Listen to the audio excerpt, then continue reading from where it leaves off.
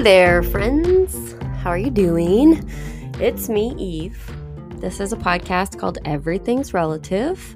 A few years ago, I was surprised to discover the man who raised me was not my biological father. And then I was even more surprised to discover there are like hundreds, if not thousands, of people out there making very similar discoveries. So I decided to make a podcast about it. If you are a person with a DNA discovery, welcome. And if you are someone just passing through, also welcome. Everyone is welcome here. How's the summer going for y'all? It's mid-August. The stores are stocked with their back-to-school gear, which means fall is sort of around the corner, right? Autumn here in LA is really just a concept, not really reality until like well into November. But yes, my kids are gearing up for school. The nights are getting just like a little bit shorter each day. Not the nights are getting shorter. The days are getting shorter. The nights are getting darker earlier. You know what I mean. My point is, before you know it, pumpkin spice latte is going to be on the menu. I love a good pumpkin latte. But another thing that I look forward to as the air cools down is apple cider. And I bring that up because today's guest lives in the town of Sebastopol. It is a teeny tiny town right next to my hometown of Petaluma. So we have a Sonoma County connection. But Sebastopol is famous for its apple orchards. Do we talk about apple orchards on the podcast today? No, not really. But we do talk about Jennifer's DNA discovery and her own podcast called Unfinished Truths. I think you'll find this episode is a little bit different than most of the others because Jennifer and I just got together and talked in a kind of loosey-goosey way than usual, even more than usual, about how she got where she is today. If you want the real official NPE story style version of Jennifer's non-parental event, please go over to the podcast called DNA Surprises with Alexis Hauerselt. It was just her own season finale a couple weeks ago. And I love partnering with podcasts so that we can share guests and work together to make sure that our episodes aren't like exact replicas of one another. So I told Jennifer that we would just talk. And that's what we did. I hope you enjoy spending some time with us. I went to Cal. So that's how I came to the Bay Area. And so I studied medical anthropology there. And I studied genomics of all super weird things. Studied disposition of frozen embryos and reproductive endocrinology like a zillion years ago, like 1994. Seriously. And because I didn't, well, I mean, if anybody cares about why I didn't get to listen to Jennifer's episode, it's not very interesting, but because I didn't, when you were studying that, had you already had the experience with your mother's sort of like adoption story? Like, had you already, how much did you know before you went into this that you were going to be a DNA that didn't have anything to do with it, honestly. Yeah, it's totally separate. I had always known she was adopted, and she was always like half looking for her parents, like not totally. I mean, I'm learning a lot about adoptees, so I'm sure she was thinking about it constantly her entire life. She didn't articulate it to me at that time in a way that like she was actively looking for her parents. I started studying genomics like as a one-off because I was studying plant genetics of all weird things. And then I got in with these scientists. I was interviewing scientists at this place called the Plant Genome Expression Center about their work on genomics. And somehow it all transitioned into me studying, at the time, what were called the new reproductive technologies. They're not so new anymore. Now they're like assisted reproductive technologies or reproductive endocrinology.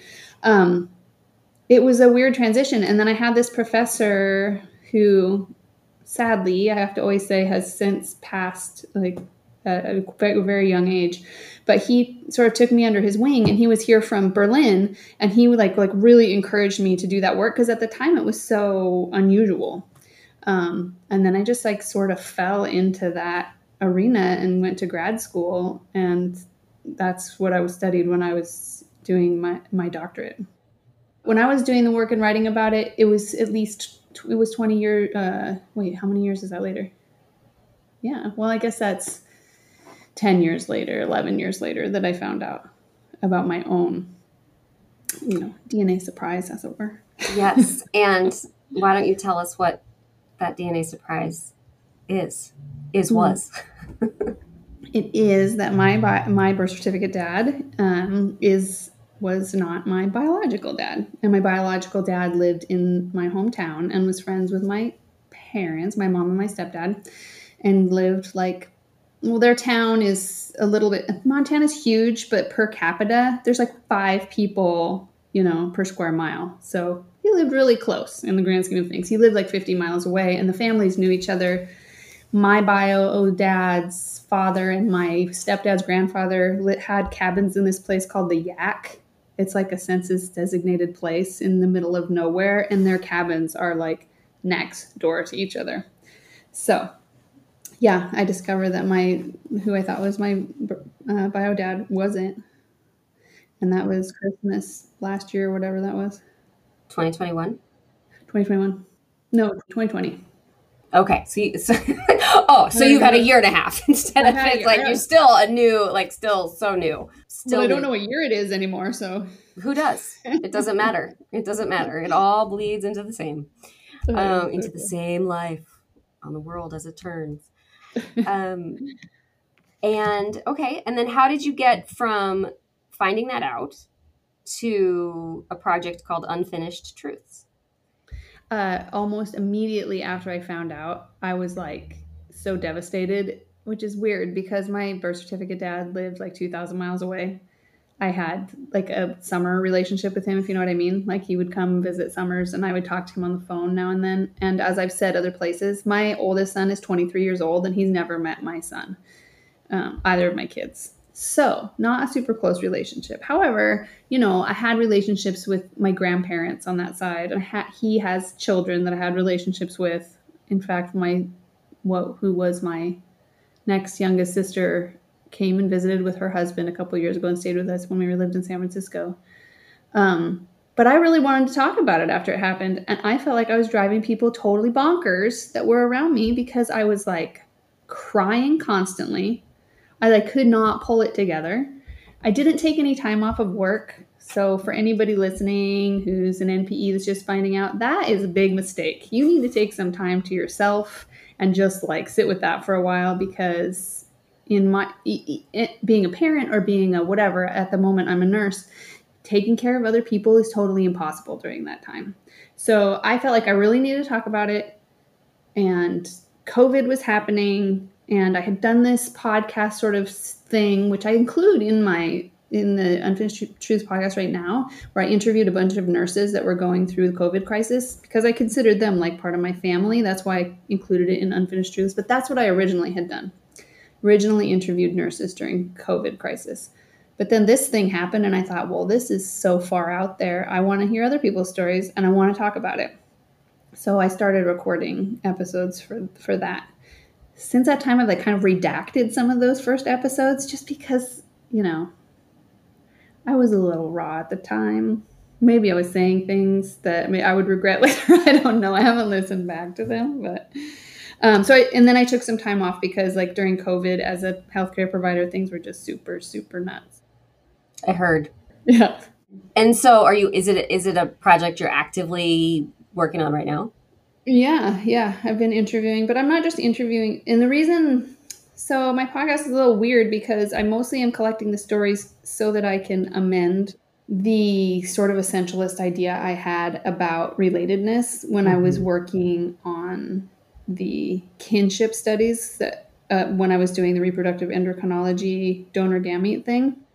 I feel at the time, the idea of nature versus nurture, and I said this before, nature was passe, there was no nature, in kinship, according to academics, and I think that people have come back around about that actually, both in academics and because of this whole issue. Probably adoptees could have told us that forever, but not everybody's listening. And like once you have an experience, right, you start listening to things other people are saying. So, but I wanted to collect other people's stories so that I could write about it mostly. And then the podcast, it seems like a good realm. Other people can listen to it because I also felt like when I first found out, I wanted to hear other people's stories. So I listened to like all of your episodes and all of Lily's episodes. And I was like, isn't there more? Slowly but surely there are more coming. Yeah, you know, I know, right? more. It's growing. We're a true. growing group. That's amazing. So when you talk about writing about it, you want to write about it academically? Probably, yeah, that's the major way. I have written about it some in, just like personally, and perhaps maybe I would publish that someday. I don't know. Not so super into the autobiographical thing, but I do think writing about it in the kinship realm would be a good avenue. Just because it would be good to get it out there to people that work in fertility or like mental health professionals. It could definitely be people that it would be good if they knew about this stuff. Absolutely. Send it to ancestry.com. Yeah. For example, life-changing events. Right. When you found out, was it because you did a DNA test? Yeah, I did a DNA test a long time ago, 2016. I was doing I was putting together like heritage stuff for my grandmother, my mom's adoptive mother. She kept big family trees. The whole, when the Mormon Church published all of their heritage stuff, they have tons of information.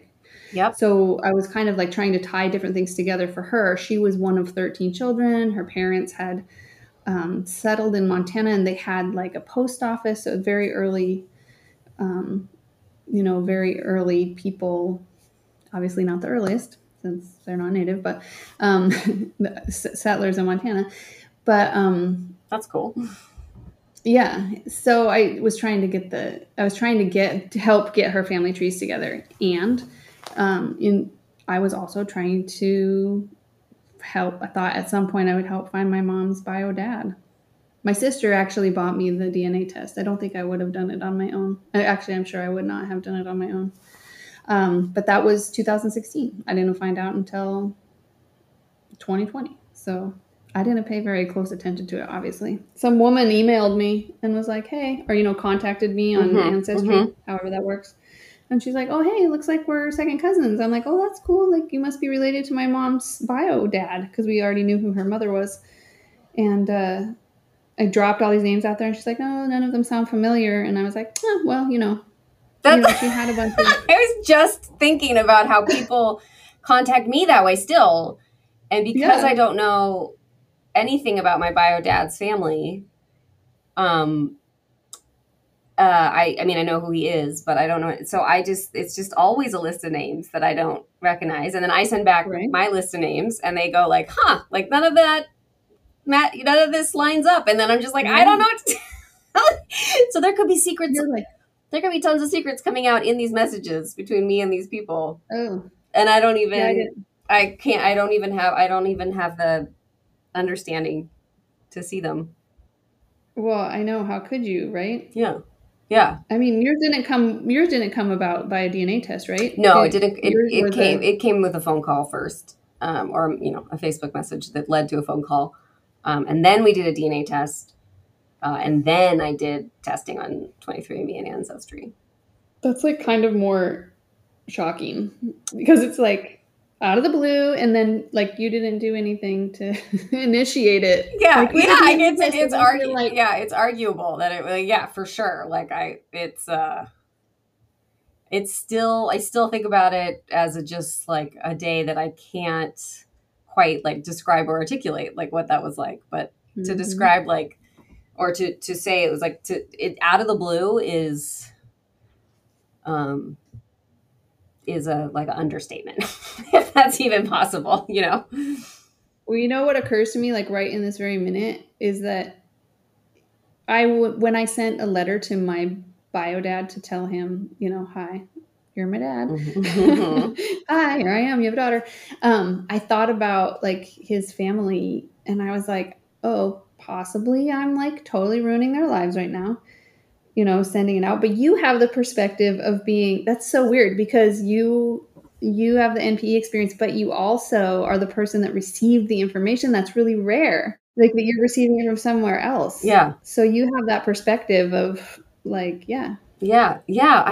I wonder what I don't, of course, like, I don't know how it could be for people in the father or mother, like, position of that, the sort of idea that he kind of busted in and turned my life upside down.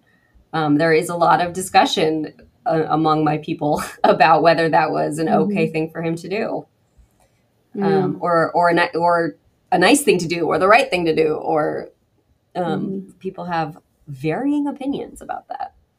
I'm sure they do. And I don't even know if I have an opinion about it so much as because it happened. It's just too close to me. I'm just like, I don't know. It happened. Well, obviously you'd have that evolves. You would have an idea, like if you asked me 5 minutes after I got the phone call or 5 minutes after I got my DNA results, I would tell you a totally different thing than I'm telling you now, or that I would have even told you a month later. Yeah. Because I don't know about you, but the first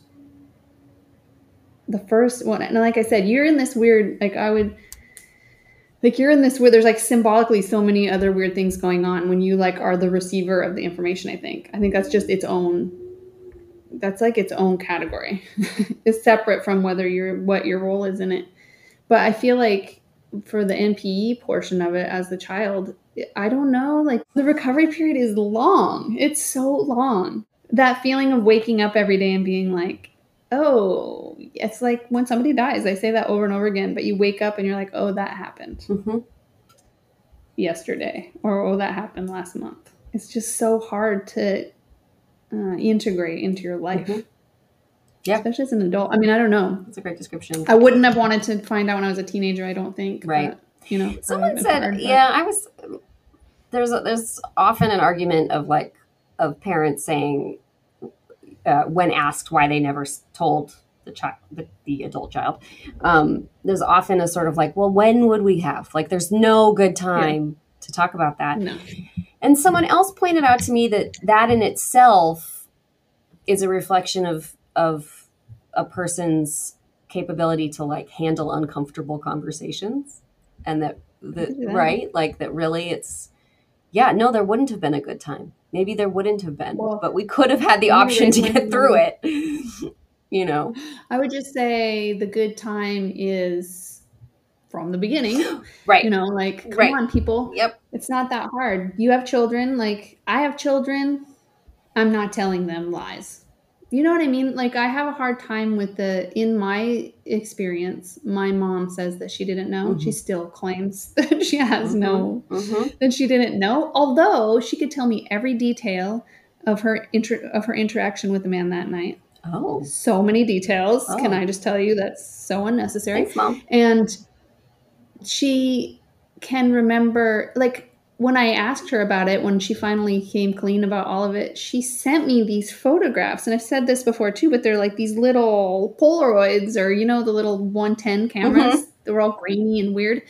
She sent me probably 10 or 12 photographs that she took with her phone of these pictures that were of this dude that I find that is my bio dad, who I look just like, I'm built just like everything about it. And I'm like, well, what? If you had no idea, why do you have these pictures of this guy? Right. Have you asked her that? Is she able to reconcile those two ideas? Yeah, but as I'm getting further past it, I try to understand that there's something bigger psychologically going on. Yeah. If she's saying, "Oh, I didn't know," I think my take on it is that she, being adopted, she never found who her father was until after he died. He died 2 months, which is at the same time that I found this out. She did find out who her mother was, and the woman she said was kind of cold to her. I didn't have that impression because I met her too, but that was her impression, and that's her mother. So, but I feel like because she always had this idea in her mind that she was looking for her father, that she had this idea that if she didn't have a father, or she didn't know who her father was, it didn't matter that I didn't have a father. or that she didn't know who my father was, because that's just kind of like psychologically for her, that's just kind of how it worked. Yeah, that makes so much sense. I don't know. That makes so much sense. I mean, Yeah. Yeah, absolutely. And there's no way to know, but that's an interesting and reasonable sounding theory to me. And well, I was just talking with somebody else, and we were discussing this idea about mothers not knowing. And she was talking about, she's our age, and you and I are not that far apart in age. And she was talking with her mom, and she's going through all the same things that you and I have gone through, and so many people, where you're asking your mom and she insists she doesn't know. She didn't know. They insist they didn't know. They're as surprised as you, but yes, here's 14 different like exhibits that put that into question.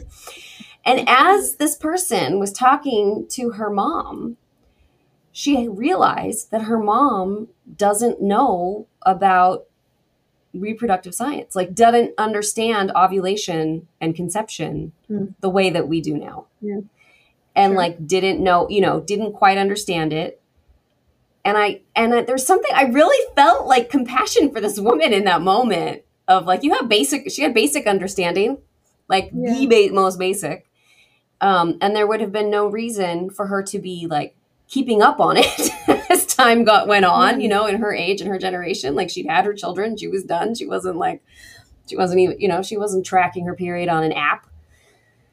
So, it's like she didn't have ovulation strips and very good sex ed, like how, so and of course there are other things that bring it into question, but it just made me added a layer of understanding or questions for women. That's very intuitive, actually, because my mom, like, obviously she knows a lot about all of that. She's an intelligent woman, but she was very young when she got pregnant. I mean, as are many of the women that are, that we talk about in this situation. And, it was the 70s. 70s were pretty wild, as we all there are so many of us that were born in the 70s and like early 80s. It's insane. But I mean, people were doing things. I mean, I believe at some point when I was growing up, my mom told me that when she got pregnant with me, she was on the pill. That is only occurring to me in this very second as I'm speaking with you, which would lead her to believe that she got pregnant, with my birth certificate dad after, she moved away with him. Why she married him, like in my bio that you don't know about, she married my birth certificate dad after she knew him for like maybe a month, and then moved out of state. So in my mind, again, I always try to I always go to the fact that something meant like psychologically was probably going on, and that persists for your life. I mean, if you never are able to get past that, right? Never get past it or work through it, and lock it in a place where you're never thinking about it for 30 years or more. I have no idea what's going on. What was your relationship like with your mom? Like, do you have a good relationship with your mom? We have a good relationship now, and it could always be better. And it was so part of my story that I tell is that I had just written a book proposal that took me so long, way longer than a book proposal was supposed to take, about a memoir that about me moving to Los Angeles with my 3-year-old daughter as a single mom. And like the memoir was about that, but it was about me trying to figure out what was up with my relationship with my mom. And memoirs, like, and my childhood and stuff. And we had a lot of like kind of wild things happen, and something was missing in the story, and I couldn't quite figure out what it was. But I worked on this proposal really hard and submitted it everywhere, and I got lots of conversation about it with people who ultimately said no, but everybody was like, it's missing something. Like there's like something not quite, and I knew it. And it was so odd within that time in my life to then have this man call and be like, by the way. Well, And I was like, and everyone that's close to me was like, oh, that's what's missing. And Yeah. so even if like, and I think people mean that explicit, like literally I need to write about that, but they also mean that like in our life, this inexplicable presence that I couldn't put my finger on and I couldn't identify Yeah. that was between us that I couldn't write about because I didn't know what it was, I think was also him. Right. So I have not written about it yet. I mean, I haven't gone back to the memoir and tried to figure out what to do, but so I still think that about my mother. There's still, it sort of like unveiled her to me as somebody with this whole other person than who she had been presenting to me for 38 years, which both humanized her and made her more of a mystery. Yeah, 100%, sure. So are you in touch with your bio dad? Yeah, when you asked at the beginning if it like nothing probably has happened since since I talked to Alexis. I talked to her a while ago, she just published that episode, and this last week I took my youngest son, who's 8, to Montana for the first time, and he met my bio dad and his family. Whoa, that's a huge update. So that was a big deal. That was a pretty big deal. And I had been to see them twice, and I had really good experiences with them. And I mean, it's complicated, right? Because I didn't know them growing up, but my mom was good friends with his now wife, who he married when I was 10. And like I said, our grandfathers were my grandfather and our grandfathers. It makes it sound like it's our grandfathers. My grandfather, or I have a split personality right now, which is kind of true. Well, it's where I split, right? That's like my grandfather prior to the NPE surprise, and my other grandfather, who's my bio grandfather. They were good friends. So it went really well the first time, and I met my grandmother, who I am identical to. It's super weird. Like when you see your own face and you're like, oh, there's me. And when I'm 95, super bizarre. And we have a similar disposition. So that's also like uncanny. And I said before, I had like growing up this really weird, I mean, everybody has that weird sense of feeling like an outsider, but I had this really weird dysmorphia problem about my appearance. And it persisted like all the way until I like actually met that family, which is so strange. That's a really strange experience. But I had a really good experience with them the first couple of times. But then when I took my son, you know how you have to balance things. How old is your son? Like the same age as mine, He's right? 6. He's almost 7. He's just about to be 7. Yeah. They need all of your attention. I mean, 100% of your attention. So, but then I felt like my bio family expected 100% of my attention. And I was like, okay, this is really difficult. And at some point, it was my bio. Yeah, it was really hard. Like they really identified with him, and they were like, this is our grandbaby and all these things. And he looks so much like a member of the family. But he couldn't handle, I mean, it's a lot for a little kid to deal with. Like, here are some new grandparents, and here is a new great grandmother, and, old people's houses are weird, and, like. Totally. But I felt like my dad, the last night we were there, it was his birthday, or the night before, and he kind of turned to me at some point, and he was like, well, this trip didn't go exactly like I'd planned. And I was like, I love you, and you're like a super nice guy, but that is a super heavy thing to put on me right now. Yeah. Like the fact that I like spend my money, I take time off work, I come here, I spend time with your family. My mom, who's adopted, one of her brothers died like 2 days before I got there. So I couldn't very well just like be like, I'm not going to spend any time with my mom. Right. So I just feel like there's always a tension of, because you don't know these people, right?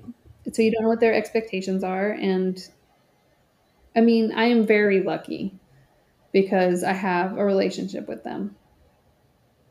And they're very open people, but it's just complicated. It's totally complicated. It doesn't mean it's not without its differences of opinion and experience and minds. Yeah. Yeah. I forget how much time and energy it is to like balance life with children until I travel without them. And I'm like, oh, so I could see it being a big difference if they had met you without children. And then to meet you with a son, they're like, difference. Whoa. They're like, come have a drink with us. Come do this. We're going to go to the lake. We're going to do that. And I was like, I can't. Like, he can't do all that stuff in one day. Right. Yeah. So how many episodes of your podcast have you done? How many are out there? Are there any out there? Yeah. Yeah, that's a good question. How many are up there? 11, I think.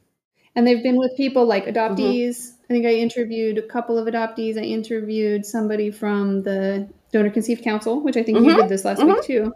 A different person from the Donor Conceived Council, which you might have actually, when I was on Instagram for like 5 minutes, I'm not on there anymore, you might have recommended that I contact the council itself. She was really great. And she was young and like had, she was like super intuitive, smart girl. And I've had a couple of donor conceived people and then, friends that that I know that were, adopted and, or you find out we're NPEs. Also. Yeah, absolutely. And how did you come up with the name Unfinished Truths? What do you mean by that? Oh, well, that's based on a David Foster Wallace quote. Oh. And the quote is that the truth will set you free, but not until it's finished with you. That's awesome. I know that's a little bleak given like his his trajectory, but he was a force for sure. He was from this area too, right? Or at least he was living here when he died. Yeah. Was he here? Maybe he was in Santa Cruz. Maybe it was Santa Cruz. Yeah, he seems like a Santa Cruz guy. I could see him. Yeah, he does. I could see him over there. It's so cool. If people want to be on your podcast, can they contact you? Oh, yeah, totally. I mean, it's really easy. They can email me at it's unfinishedtruths@gmail.com. But also they can email my name. My name, it's jennifercaraher@gmail.com. I mean, you can also just like Google it. I think it comes up pretty easy. I'll put it all out there. That's so great. What are you hoping to do? You want to write? Never mind. I'm not going to ask that question. That's on my list of questions, but I feel like that will feel redundant. Like, what are you hoping to do with your podcast? But like, we already went over that. Well, but collecting the stories and everything, I've been inspired lately, mostly because I've had a little more time because I switched jobs. But I did used to write like you. I used to write, like do more prose and poetry. And I actually wrote a piece this week and I was like, like, should I submit it? Should I not submit it? Should I do all this? And then I read some quote and I was going to say, if you incorporate your current story into your memoir, that would be so awesome. And as somebody that was also a single mom, I too at that time was like, this needs to be written down. Other single moms need to hear about it. Other people need to hear about it. Like this is another like an NPE experience. This is another like super trying experience. Like it is hard.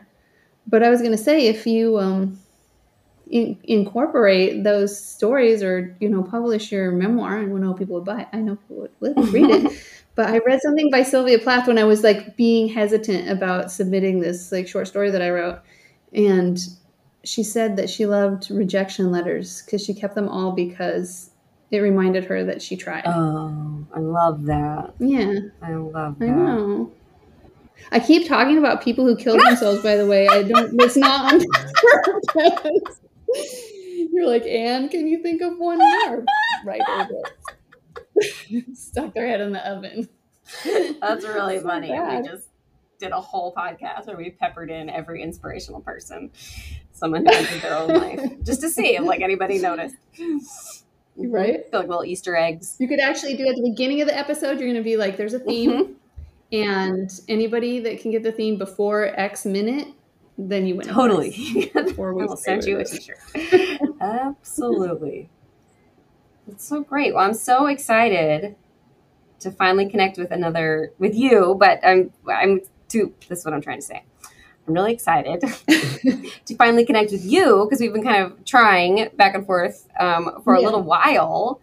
And then also just so exciting to always connect with the podcaster. So great. Yeah, I'm super happy when there are new podcasts out there and get to listen to them, and they differ so much, like production quality. I'm always kind of ashamed of my production quality, but I'm like, meh, I'm collecting it for the stories. No shame. I am no not. shame. There can't. I am not Ira Glass, okay? So don't expect me to be. Nope. No shame. Absolutely. Was there anything that I should have asked you that I didn't? No, I don't think so. Mm. When are you coming back to the area? I will definitely be up there. I'm going to be up there. My dad turned 70 the last weekend of August. So I will be up there. Oh, sweet. Or the second to last, like the weekend of the 26th. That's awesome. If you're up here, if you have any spare time, I know it's hard when you visit family, but if you want, yeah. Well, what I'm trying to do, I haven't actually talked to my husband about this yet. But what I would really like to do is go up there a whole week early with my youngest, and just work from home, and just give me a week to kind of chill and do that kind of thing, like go see my people and meet up with friends and do the kind of lazy Petaluma thing. But I haven't secured that plan yet. Yes, I do need to touch base with the other parent in this house because that leaves him with another child to take care of. Yeah, I totally understand that. Yeah, just rest. Totally. Yep. Totally. Well, this is so cool. I didn't even think to, like now that we've done the whole episode, I didn't even think to do it where I could tell you like, then I could do your podcast. You know what I mean? Like we could do one recording where then like I just give you my story and then you have a whole episode too. So, that's a good idea. Well, if you have time at any time, then just tell me. I suddenly felt really selfish that I got all your time and no, didn't return the favor. Super nice of you. I appreciate that. No, it's awesome. I would love that. Yeah. And then when I finish all this up, it'll probably be like in the next 6 weeks or so. I'm trying to get them all together and out, but I'll let you know. Of course, I will be in touch. It will not probably be before I am up there. So I may see you first anyway. Okay. But yeah, I would love to get together. That would be so fun. I love Sebastopol. Sebastopol's pretty awesome. Peacetown, USA. I met a guy once. It was from Sebastopol, and I mean, this sounds really silly, but I met a guy one time. I said to a guy, like one guy was like, "I'm from Northern California. It's a really small town." I was like, "Oh, blah, blah, blah." And he was like, and I was like, "What town?" He was like, "It's called Sebastopol." And I was like, "Compost happens." And he loved that. He was like, "What? Is that still a slogan up there?" Well, there's all kinds. That's when we all live downstream. So, okay, great. But I'll be in touch. Okay, yeah. Sounds good. I'll be here. I'm not going anywhere. I mean, I'm going to LA, on Sunday.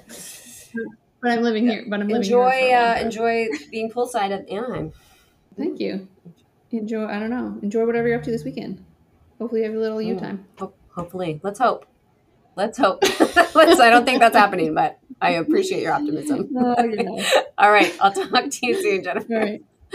Okay. Take care. Bye-bye.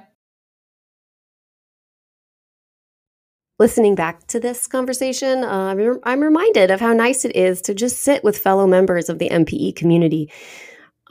Sometimes I think a lot of people here know what I mean, but it just feels like we've known each other for a long time, maybe forever.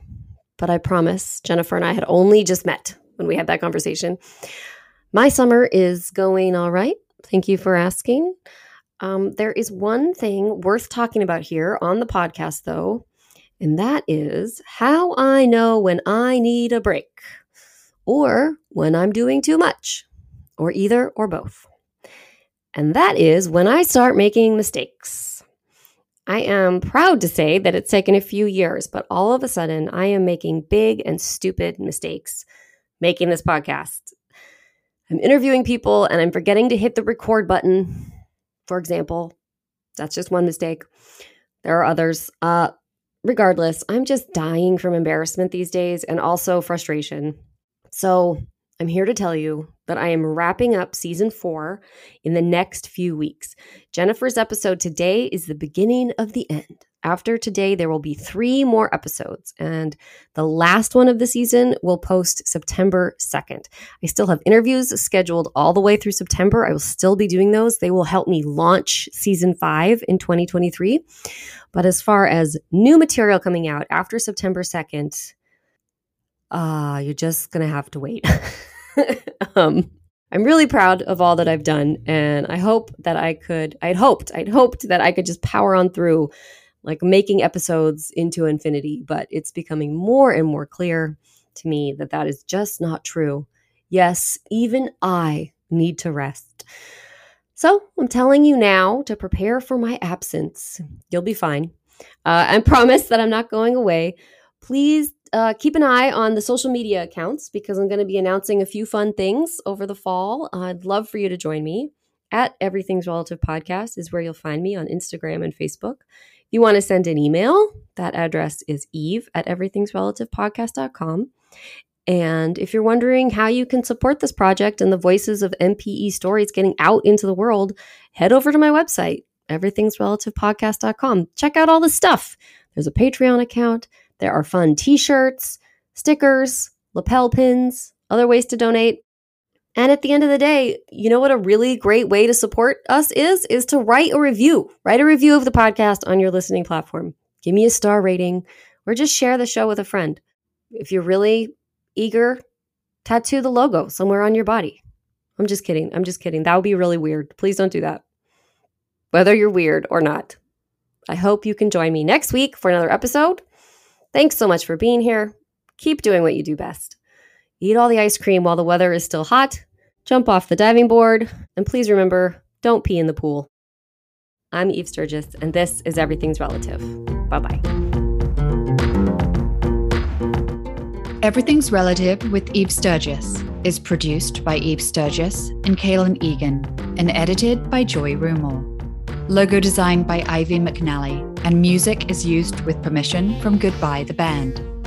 Eve is a licensed psychotherapist, but her podcast episodes are not therapy sessions.